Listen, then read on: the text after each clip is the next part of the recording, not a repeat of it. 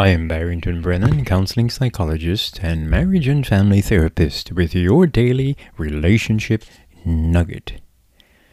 Today, you're listening to part 2 of the topic, Male Leadership in Crisis. This is part 2. Now, interestingly, when I was preparing this script a long time ago, I accidentally typed in the words male leadership is crisis instead of male leadership in crisis. Then I wondered, is there some truth to both of these statements? As I pondered, I thought to myself, I realized that there is truth to both statements. First, because male leadership is in crisis, inevitably male leadership is crisis. Let me say it again. Because male leadership is in crisis, inevitably male leadership is crisis. Now, that is, many male cold leadership styles are causing agony and confusion in the home, in the church, and society. Secondly, male leadership is crisis when it is powered based rather than influenced based. Let me repeat that. Male leadership is crisis when it is power based rather than influenced based. Thirdly, male leadership is crisis when it is controlling rather than transforming. That is, too many male leaders are contented with telling the family to drink water rather than teaching them the benefits of water. Finally, male leadership is crisis when it emphasizes independence rather than interdependence. That is, too many men thrive to be dependent upon as providers, instructors, know-it-all doers, rather than facilitating an interactive dialogue and learning process. There are some, and you know something, these are some of the basic reasons why male leadership is in crisis. As I stated in the last podcast or radio program, some would have us believe that male leadership is in crisis because there is an overwhelming increase of female leadership in many societies, if not all today. This is not the case. It is so because males have failed to become team players with females.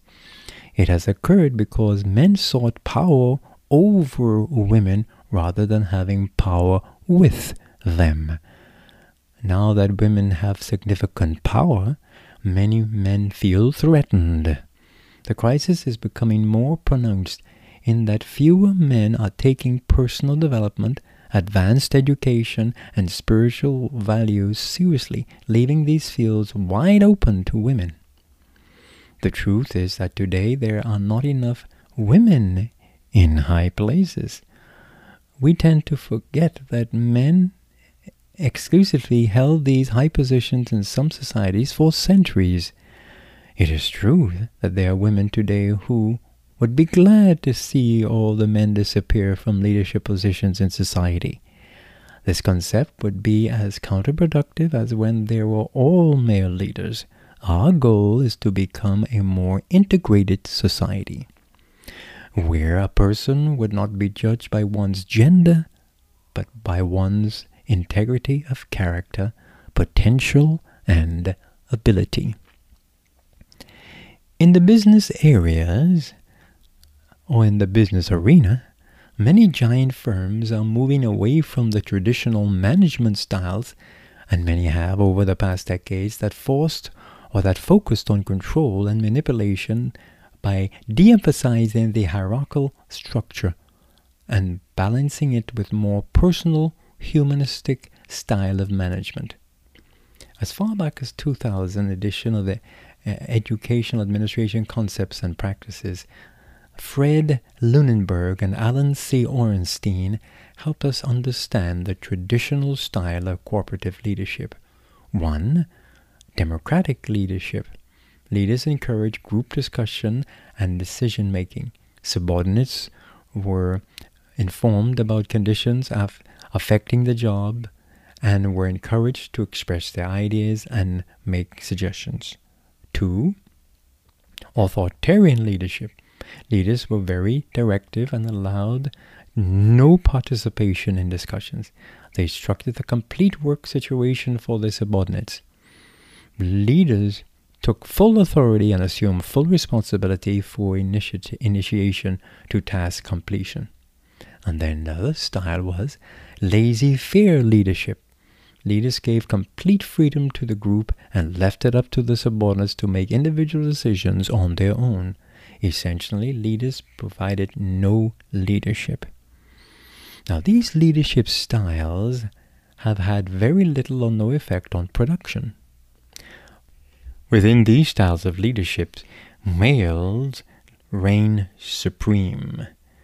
Okay, and that's so important to remember. However, corporate leaders have learned that for survival, greater productivity and personal job satisfaction, which improves productivity, they need to remove the barriers and become more inclusive. Thus, over the past decades, new styles of leadership have emerged. Ford Linenberg and Alan C. Ornstein list them this way. 1. Supportive leadership. A supportive leader is friendly, approachable, and is concerned with the needs and statutes and well-being of the environment and its subordinates. A supportive leader treats subordinates as equals and frequently goes out of her or his way to make work environment more pleasant and enjoyable. Then there is the participative leadership. A participative leadership consults with subordinates concerning work-related matters, solicits their opinions, and frequently attempts to use subordinate ideas in making decisions. Then there is the achievement-orientated leadership. An achievement-orientated leader sets challenges, goals for subordinates, emphasizes excellence in performance, and shows confidence in subordinates' ability to achieve high standards of performance. And then there is the transformational leadership, which focuses on leaders who have exceptional impact on their organizations. Transformational leaders motivate their subordinates to do more than they originally expected to do by raising their followers' levels of consciousness about the importance of value and designated outcomes and about ways of reaching them. By getting followers to transform their own self-interest for the sake of the team, an organization, or larger society, and by raising followers' needs levels to the higher order needs such as self-actualization or the expanding of their portfolio of needs. Now, what is the relevance of cooperative leadership styles to home management? First of all, the concept of the role of a man and a woman in the marriage relationship and the home is invariably transmitted into the larger society. Men who believe that a woman should be controlled and manipulated in the home also believe that she should be controlled and manipulated in the workplace. In the corporate world, growth and productivity have been a greater reality through gender inclusion and the removal of power scale of inequality. Yet, within the family structure, too many want to maintain the old-fashioned stagnant formulas for family development and interaction. While corporations are moving towards referring to their employees as team players and followers, too many today are still wanting our women to remember their places. And that's the problem. We really want co-leadership in society. So remember, I encourage you to make sure that you become a leader with your partner, with the women, with the females around you.